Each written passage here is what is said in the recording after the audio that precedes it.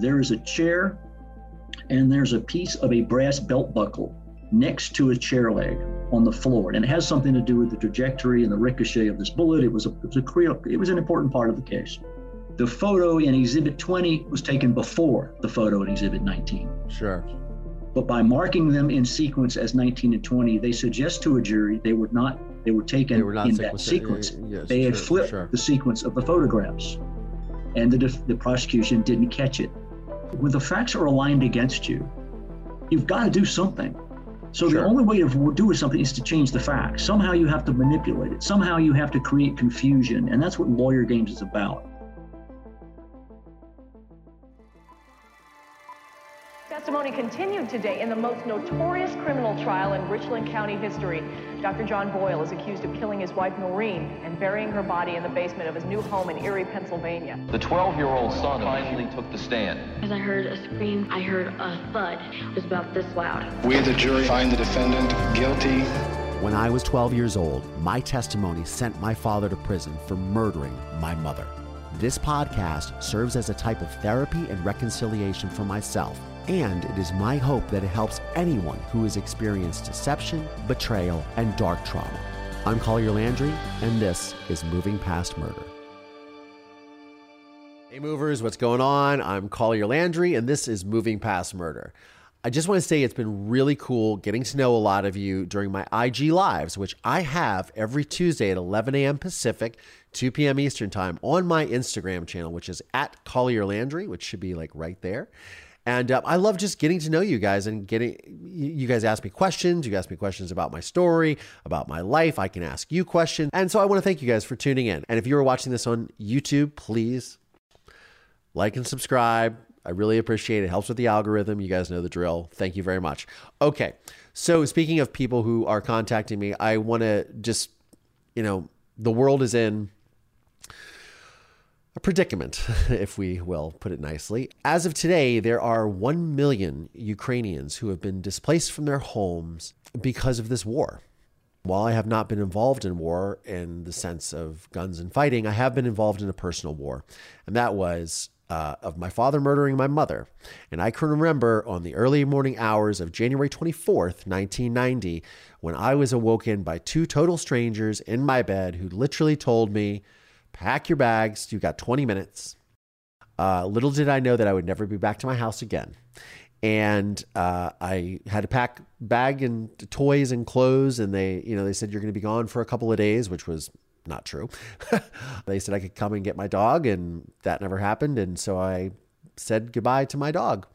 At that time, I was 11 years old, and I had pretty much lost my world. And then that was just one more thing, losing my mother, my father, eventually, and my entire family, and then my way of life. So as someone who has been displaced by a tragedy, I am with you guys 100%.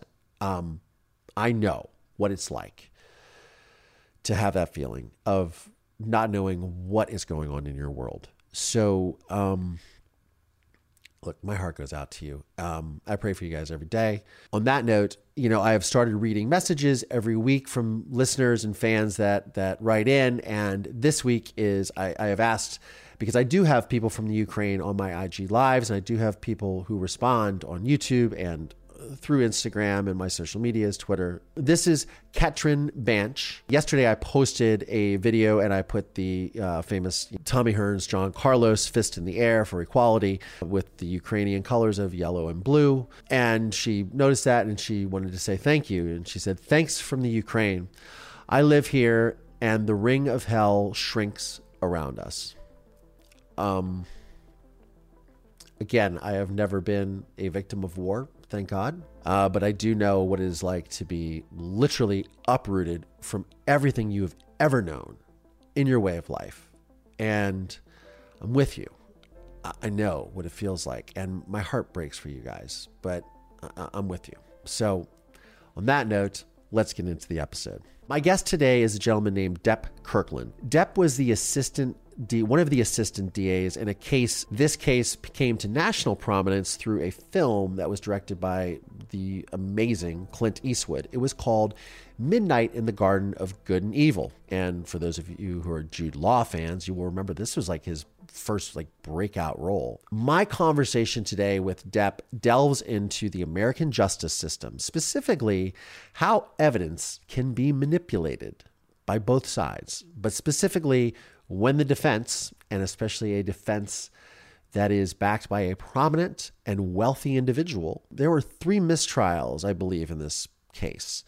And then I think the 4th ended in a conviction. There are definitive differences to a level of standards that prosecutors and defense attorneys are held to in this country.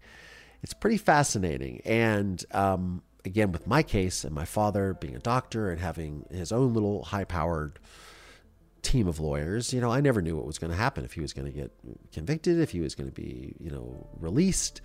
And it was very scary for me because I took the step of testifying against him, and I'm the one that alerted the police and found the house. And anyways, I digress on that. But it's an interesting conversation with him for sure. Now, he wrote a book called Lawyer Games, and we are going to discuss all those games that lawyers play because I'm fascinated, having been in both sides with the criminal case against my father, civil cases that I had with legal people that were involved after the trial. And for those of you who watched the documentary A Murder in Mansfield, you know that my mother really wanted me to be a lawyer.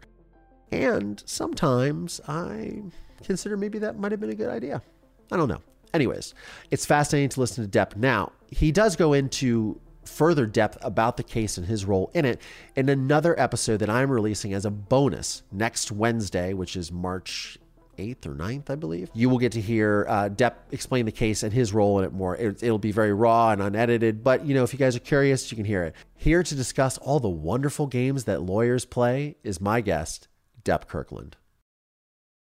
So Depp, tell me about Lawyer Games. I have a little bit of an experience in this, in both the criminal and civil arenas, but I would love to hear from someone such as yourself who has straddled both sides of the fence. You have been a trial lawyer for the defense of the accused, and also on the other side, the working for the prosecutor's office. We would love to hear some of these stories that I'm sure you have. Well, I have a few. I think to relate to why the title, right? So why the title of the book? Because the subtitle is After Midnight in the Garden of Good and Evil. So it started off as an examination of this renowned murder case from Savannah called Midnight. It's the Jim Williams prosecution for murder of young Danny Hansford. Okay, it was made into a movie by Clint Eastwood, that whole thing. Eastwood Space, right? So it started out as an examination of that remarkable case that went on for 9.5 years through 4 murder trials. But what happened with me in going back and reviewing all of that, I went back, I said, well, I'm going to do a review of this, because I was gone after the first trial. Okay. Then I pulled every piece of evidence. I looked at every scrap of evidence, whether it had been admitted, whether it hadn't been admitted. I looked at every statement of every witness. I looked at every affidavit. I read every transcript from beginning to end. Because I said, well, I'm going to have to look at what happened during the course of that. And I follow true crime to some extent, infamous cases. O.J. Simpson, obviously, Phil Spector, Hillside Strangler, all of these types of cases. And I started to see a pattern of behavior because I'm watching, it's interesting that after the fact, when you go back and look at something, it's a lot easier than when you're in the battle and you're in the middle of it and things are happening so fast. If you can go back and look at this, what started to pop out to me was, oh, I see what they did there. I see what the defense attorney did, particularly in the Williams case. Wait a minute. He's asking this witness, he's asking the prosecution's witness about blood splatter. He's asking about gunshot residue. He's asking about positions of this or that. And he leads right up to the edge of the conclusion, but he didn't ask him that question. Why didn't he ask him that question? That's interesting. Well, this started and then it continued to repeat itself. I mean, wait a minute. There was an issue of expert testimony in the O.J. the Simpson case, and even later in the case in Italy of Solicito was the other guy's name, the Amanda Knox case. Oh yeah, Amanda Knox, yeah. Right, a lot of blood evidence, DNA evidence, and was Amanda Knox acquitted Or eventually, because there's eventually. a recent documentary, I believe, about this, correct? Yes, there is. Okay, which I have not seen yet. Oh, I have read every decision of the Italian courts. I looked at all the evidence in that case. I do get a little involved in this stuff because it didn't make any sense to me. And there was something that happened in that case, for example, that also happened in the Simpson case, where they were talking about the fact that DNA was found on the bra clasp that was cut off of Meredith Kircher the night that she was killed. It belonged to Amanda Knox's boyfriend. They claimed he was never there, none of this. How did his DNA get on the bra clasp of the dead girl? And I saw there was testimony from an expert forensic scientist in Italy that there was dirt found in the area, and that apparently the people who collected the evidence had allowed it to become contaminated. And if you recall, go back to O.J. Simpson, contamination of blood samples is a theme. Oh, the blood samples became contaminated. Well, here's the thing. This is DNA evidence. No two people have the same DNA. Sure. Putting dirt on a bra clasp cannot put a human being's DNA on the bra clasp that was never in contact with it. Same with the blood. So I start to see these patterns in the Williams case about how questions are asked and how there's an example. There were crime scene photos, many of them taken in the Williams case. And the position of evidence, positions of certain things were important because, as I mentioned, there were only two people there. The defendant said it was self-defense, and it's all about the physical evidence. Everything is about that physical evidence. So here they go. There were 100 plus photos taken. Today, digital age, it probably would have been 500, but there were 100 plus photos taken. The ID officer began to photograph the scene when she got there, before anything was touched, right? To memorialize the position of everything at the beginning of the investigation.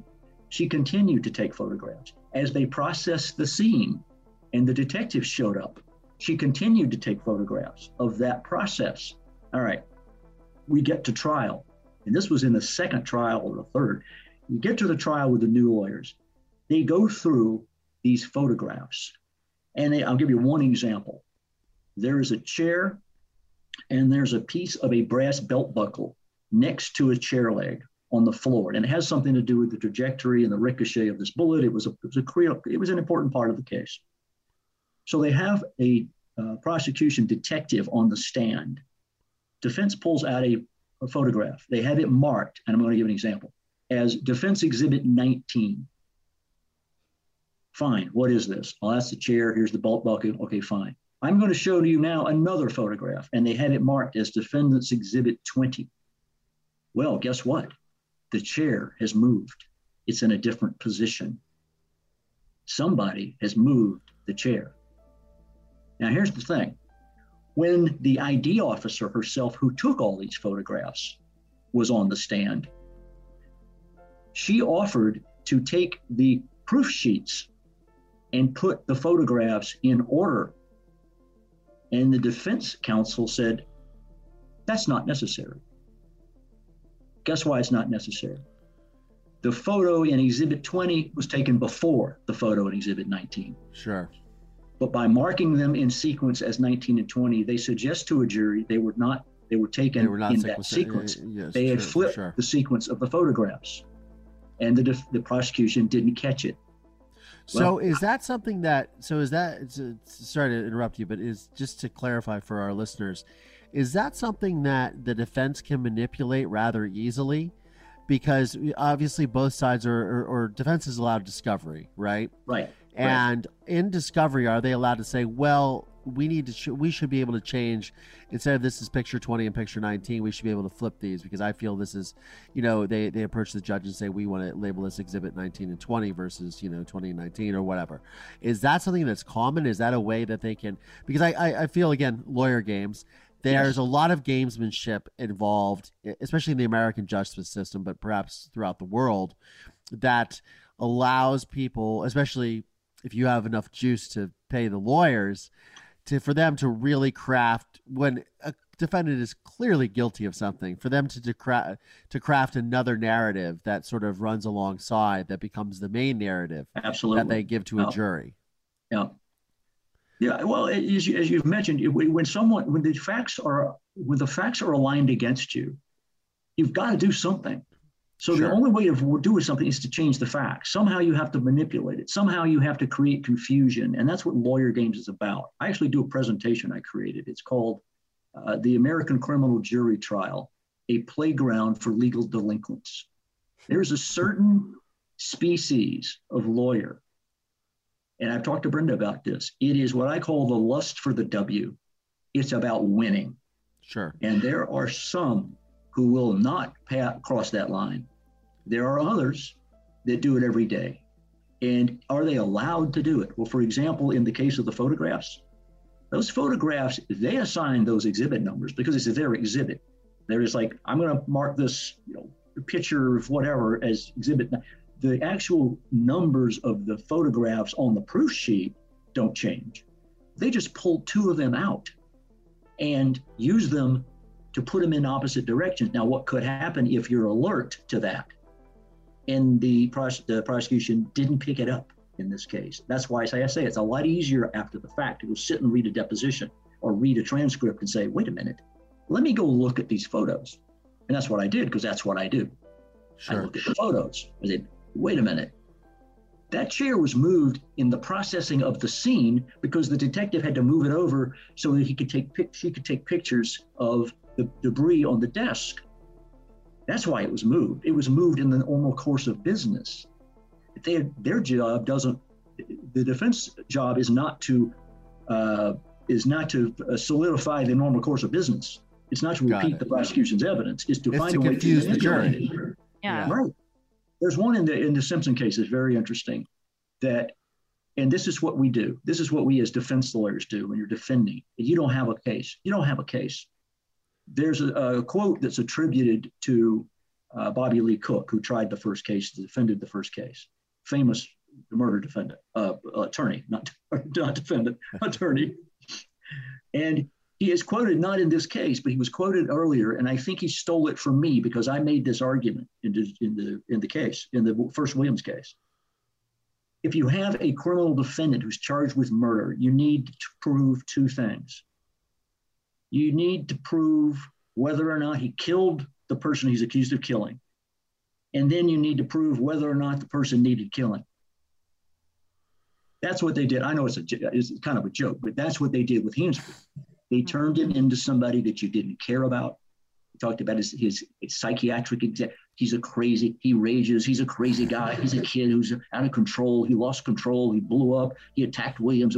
They painted this picture, like you said, it's a narrative. They have to change the narrative to support their position. Now, when the physical evidence gets in the way, then they do things. I call this debating the switch. There's the expert witness who'll say anything, who flip bodies, who the three shots of the dead kid, Danny Hansford in this case.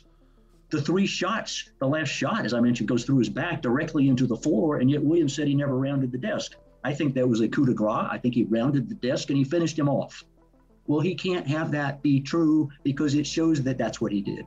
So he says, I was behind the desk the whole time. So you know what they did? The defense expert changed the sequence of the bullets and actually claimed he had to rotate the body to do that because he had to get the body facing the floor somehow to get that bullet.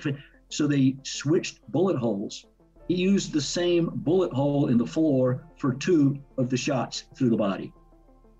And I'm like, I didn't find that until later. I said, wait a minute, but it's when I'm reviewing things. In the moment, you don't know what he's doing. So they do. They try to confuse people, and and it's important. That's what they do. And they often will make the victim out to be the bad guy. Absolutely. You have to prove that they killed him and that he needed killing.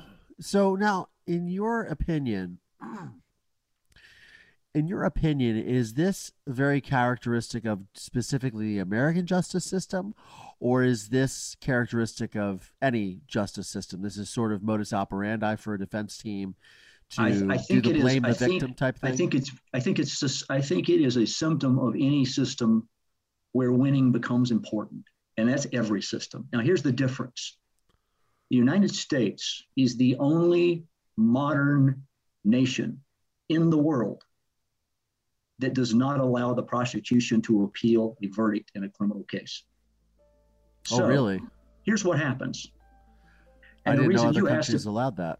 That's they all interesting. Do.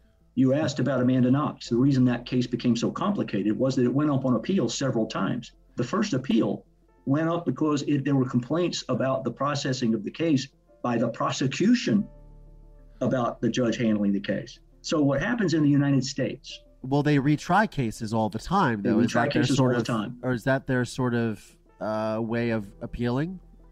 But here's the thing. If a defendant, they can't appeal a conviction. I'm sorry, they cannot appeal a verdict of not guilty. Correct. So what happens in the American justice system is that you do, as a defense counsel, anything you can do because you will never be called to task for it. I don't know of any criminal defense attorney who has ever been sanctioned by a bar association for conduct during the trial of a criminal case. If they can get away with it, the defendant can walk out the front door and confess, and there's nothing you can do about it. So what it does is I think it encourages that behavior, because you know that if you can get a not guilty verdict, no matter what you had to do to get it, then you're done, and you're never going to see that case again. It's double jeopardy. You cannot retry the case. And that's why that's been said in cases here in the United States. People have claimed about certain famous cases, well, that's double jeopardy. And that's the Sixth Amendment, correct? Double jeopardy that protects us against double jeopardy. So and they complained about Amanda Knox for that reason. People said, wait a minute, this is double jeopardy. She's been tried already. It's not double jeopardy in Italy because the verdict isn't final until it has gone through the appellate process and everyone has had a chance, because the goal is supposed to be to get it right. It's not about winning, it's about getting it right.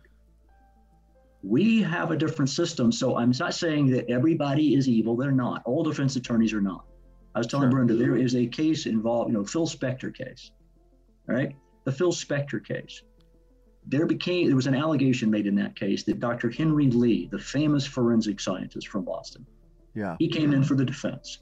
There was testimony, there was a complaint from a detective, it was on the defense team actually, that he had thought he had seen Dr. Lee at the scene when he came later to view the scene, that he thought he had seen Dr. Lee pick something up from the scene and take it with him. And it had never appeared. He hadn't seen that, whatever it was, and nobody ever saw it again, so he didn't know what it was. So he makes this allegation. He says, I don't know what it was, but I swear to you, I saw him lean over and pick something up. Now, in that case, Spector had shot Laura, I forget her last name, I'm sorry, that he had met at the House of Blues. They'd gone home, it was the middle of the night. Yes. And he claimed that she had committed suicide suddenly with his gun, blah. All right. She had acrylic fingernails. One of the tips of one of her acrylic fingernails was missing. Okay. Now, so there was some suggestion, well, I wonder if that was part of her fingernail, because if it's her fingernail, it shows that her hands were up in a defensive posture when she was shot, and that she was not committing suicide on her own. Okay, well, it's a little murky because nobody knows. The only reason Judge Fidler in the LA Superior Court had heard this complaint about Henry Lee, the only reason that it was resolved was that a member of the defense team, a female whose name I don't remember, I wish I did, she should have a statue put up somewhere. She stood up in court and said, I cannot go along with this. I saw him do it. He picked it up in a handkerchief and he took it with him and he got rid of it. Wow. Henry Lee should never be on a stand again. No. But it doesn't come up because you know what? It doesn't come up because there's no point in it. So it was the tip of her acrylic fingernail. Now, so I guess my point is, all of the systems are the same. And the lust for winning is something that doesn't just happen in criminal cases. It happens in sports too. Sure. You can have two people see the exact same play, and one's a Giants fan and one's an Eagles fan, and they could be sitting next to each other, and they will swear to you they saw something completely different. Right. And there are people who may be in a case, particularly say basketball, never touched him. Well, yeah, maybe you did. And maybe you shoved a little bit. Maybe you did a little something because you want to win so badly that sometimes maybe you'll even take steroids. Maybe you'll even cheat.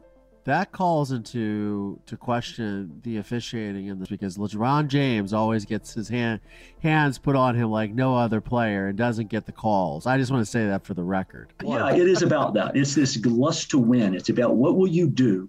I was talking to a friend of mine today about this because he follows all of this. Very big true crime fan. I told him I was going to do this thing with you guys. He's so excited about it. He's read the book 40 times. I mean, he's that kind of guy, right? And he said, here's the thing. He said, I really believe that people who will cut corners in life, if you make them into a lawyer, they become that kind of lawyer. And it is not, let me be very clear, it is not unique to the defense bar. There are prosecutors who do the same thing. It's just that you never read, and what happens is people will appeal and you'll have a record made, right? And so you can read about the case where the prosecutor was found to have planted evidence or to have done this or to, right? Mm-hmm. You don't see those cases involving what defense attorneys do because there is no appeal if they are not convicted. So there's no record and there's no appellate decision and there aren't any of those cases. So it's interesting how we don't see those, but both sides will do it. Anybody that wants to cheat to win will cheat to win. So would you say that defense attorneys are held to a different set of standards than prosecutors that work for the state? Absolutely, because their behavior is never reviewed. It's like, it's like a kid who knows that they're never going to get caught doing whatever it is they want to do. I mean, it's human nature. There's nothing you can do about it. In many cases, prosecutors get to decide what they take to court. If you walk into a court with a case, you better know your case and you better be there for a reason and you better have a pretty good grasp of it. Defense lawyers don't get that opportunity. They get somebody who comes to them to defend them. They get handed a case. So they can end up in a courtroom with a case that isn't so good for their client.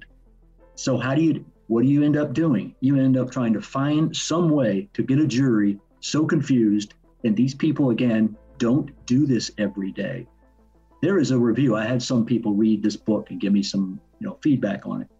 One of them is somebody named Aphrodite Jones. Aphrodite Jones used to do true crime with Aphrodite Jones on, I think it was ABC. She was on there for years. She had this show. And I know her, and she read the book, and she had a comment about it, which I think is on the back of the book or somewhere. And she said, anyone who reads this book will never again look the same way at a criminal trial. Here's taking the facade off to show you what's really going on when a lawyer asks a question a certain way. Why they asked that witness and they didn't ask this witness. Why they followed up with their witness and they didn't use the prosecution witness that they already had right up to the edge of the case. The thing about, will they swap photographs? Yes. Will they destroy evidence? I hope not.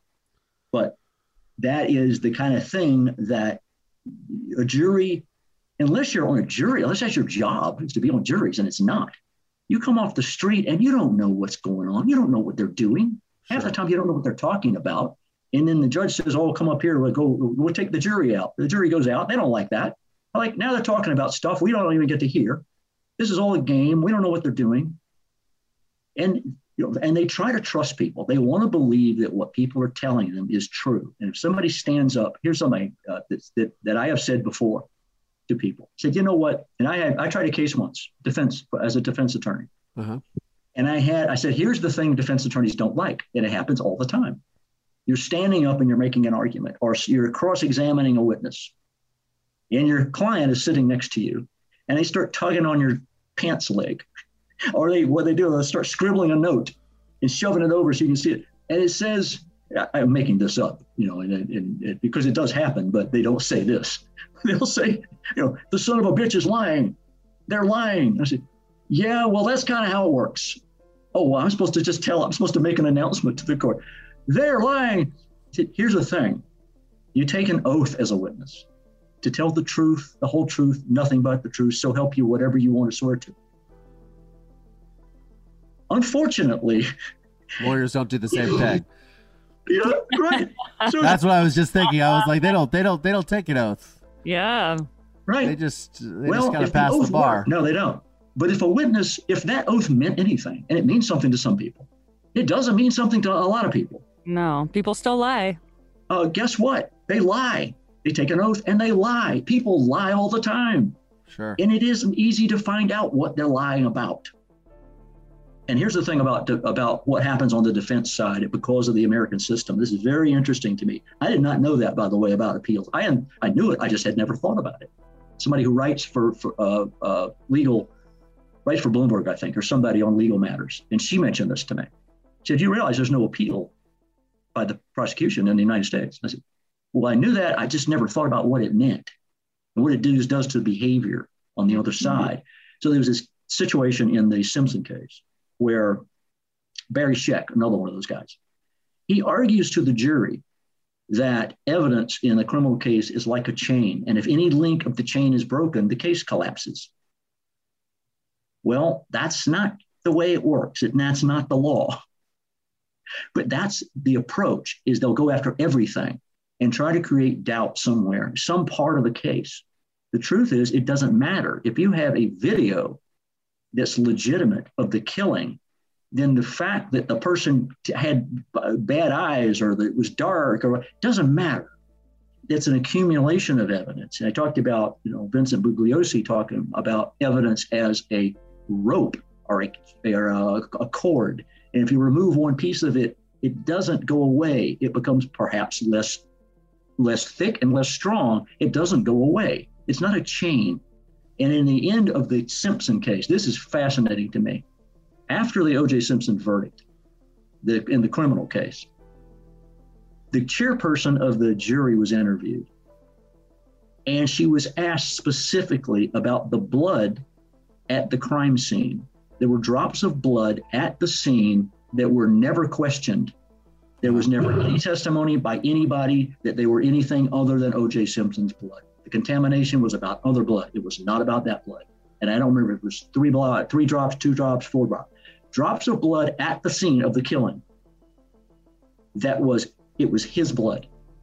No doubt about it. And they asked her about it. Well, what about the blood at the crime scene? And her answer was astounding. She said, we didn't think that much about that because that was not the reasonable doubt that we found. What? We went out and we found some reasonable doubt somewhere else. So we just ignored the blood at the crime scene. At the end of the case, in the Williams case, to get back to about Williams and crime scene and lawyer games, the assistant DA in that case, a guy named David Locke, terrific lawyer, he was stunned when they came back with a not guilty verdict. Sure. And he talked to a member of the jury, a woman who was on the jury. He went to her and he said, "Do you mind if I ask you a question?" "Oh, no, you guys were great. You guys were great." He said, "Well, I'm not really, it's not about that." He says, if you could just tell me, what about the physical evidence? And her answer was, "Well, what did that have to do with it?" What about the physical evidence? Right. He says, "What about the physical evidence?" And her response was, "What did that have to do with it?" Huh. What did that have to do with it? It's a physical evidence case. That's what the case is built on. How did a member of the jury get to a point, the end of that case, of thinking it was about something else? Wow. Apparently they thought they were watching a play. I don't know what it became. See, I wasn't there for 4, and there's no transcript because it wasn't appealed. But I talked to people who were there, and I guess it's this. To Collier's note about this, they weave a story, and apparently they had manipulated and massaged that story enough that a jury bought it. That Hansford was crazy. Hansford was out of control. Hansford was a punk, and this is why I mentioned, I think before, that I was contacted by Danny Hansford's niece. I think he was her uncle, and she had heard about my book. And she said, "I don't know whether or not to read your book.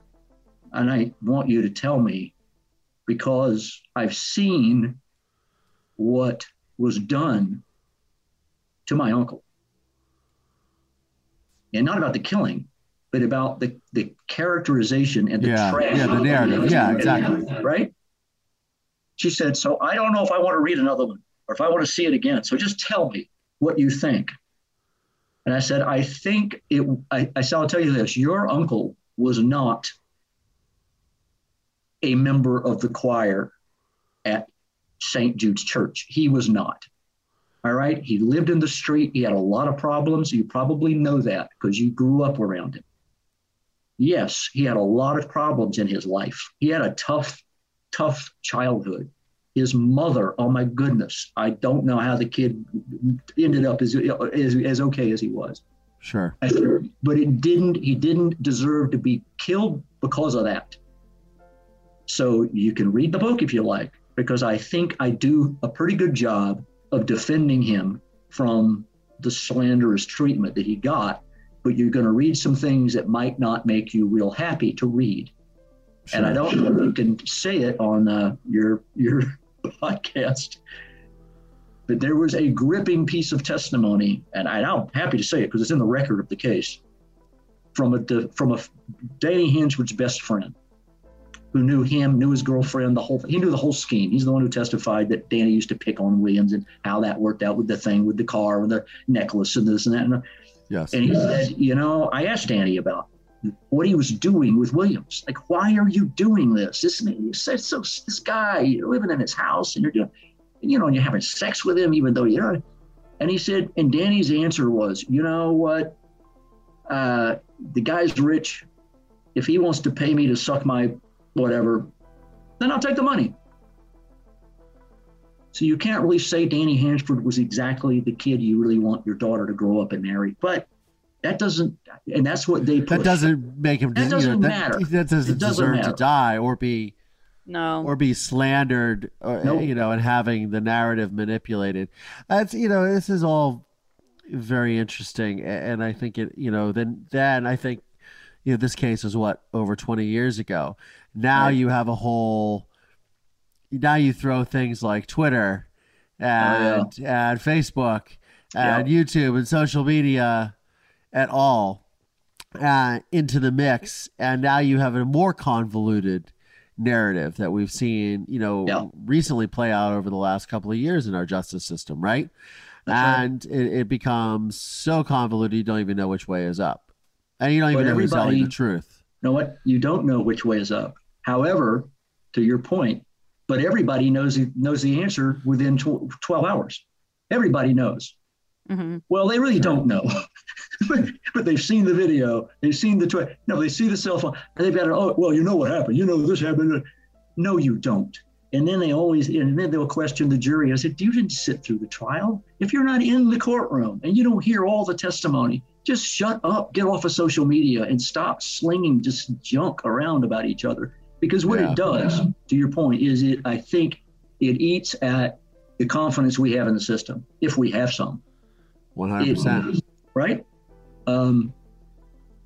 Everybody has an opinion. Everybody knows, and it's all well. And if it's something that you don't agree with, then it's because it was fixed. Well, it had to be fixed if I don't like what happened. Oh, yeah. Well, you know what? You know how lawyers are. You know how they, none of this stuff. It is, it's hard to have confidence in this system, but the truth is, it's what we got. And we like to say, this is another point. We like to say, it may not be perfect, but we have the best criminal justice system in the world. Well, Absolutely. What? We don't necessarily. There are countries where the other side can appeal regardless. There are countries where you have a panel of judges that hear these cases, where you don't rely on people that are pulled off the street who can get bamboozled so easily it's crazy. There are other systems that do a pretty good job. They also have problems. Sure. But we don't look outside of ourselves. We all think, well, it's the U.S., we must be great. And we like to say that a lot. It's the best system. And even though well, you know what? Most of these people don't even know. It's like the folks who said you can't retry Amanda Knox because it's double jeopardy. And this was somebody on television, on network news, who was a legal analyst. And I wrote into him my comment. Well, we won't go there. We won't go there into the... They obviously don't study international law. Those experts. Anyway. Well, Depp, thank you so much for your time. In 30 seconds or less, what are you up to next? 5 films in a row. First one in Georgia, which is why I'm here. And another 7 or 8 after that. TV shows. I'm in the entertainment business now. I quit. I gave up the law and walked away from it. I never should have been a lawyer. My mother should have been a lawyer. She suggested I go to law school, and I said, well, I'm not doing anything else. Fine, I'll go. And I eventually quit. was a really interesting conversation with Depp. One of the reasons why I wanted to have him on the program is not only because I really enjoy that movie, Midnight in the Garden of Good and Evil. I remember seeing it in the theaters a long time ago, but also, he's seen a side of the law that not many of us get to. I mean, we see these sort of dramas play out on television, I suppose, or in our own fantasy worlds on a true crime podcast, maybe. I don't know. But for the most part, he has an insider's look. And it's tough because it has me, again, questioning our justice system in a way that I really hadn't done before. Because ultimately, if you look at it, my father was convicted of the murder of my mother. He did have a high-powered team of lawyers, and he ultimately lost. Mostly because of the impact of his 12-year-old son. But nonetheless, however, it does make me feel and think about the people who I've interviewed on this program, like Melissa McInnes, for example, who was in a couple episodes ago, who's still looking for justice for her son, Danye Dion Jones, right? And evidence being destroyed and things of that nature. It's heartbreaking. So as much as I have respect for the justice system and that I feel it served me, it doesn't serve everyone in the same way. And that's unfortunate. And hopefully with conversations like these, we can begin to change that narrative in this country and around the world. Look, life is not fair. Sometimes it really sucks. If life were fair, ultimately my mother would still be here. She wouldn't have been murdered. But that's what it is. It's tough. It's tough. But again, I want to hear from you guys, my listeners. Thank you so much for tuning in. I'm Collier Landry, and this is Moving Past Murder. Thanks, y'all.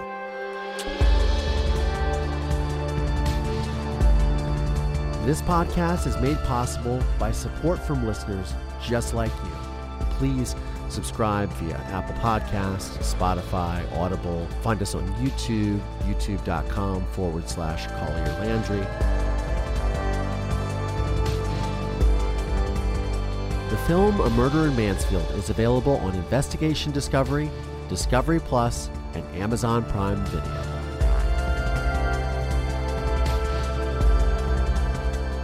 This podcast is a production of Don't Touch My Radio in association with RSA Entertainment.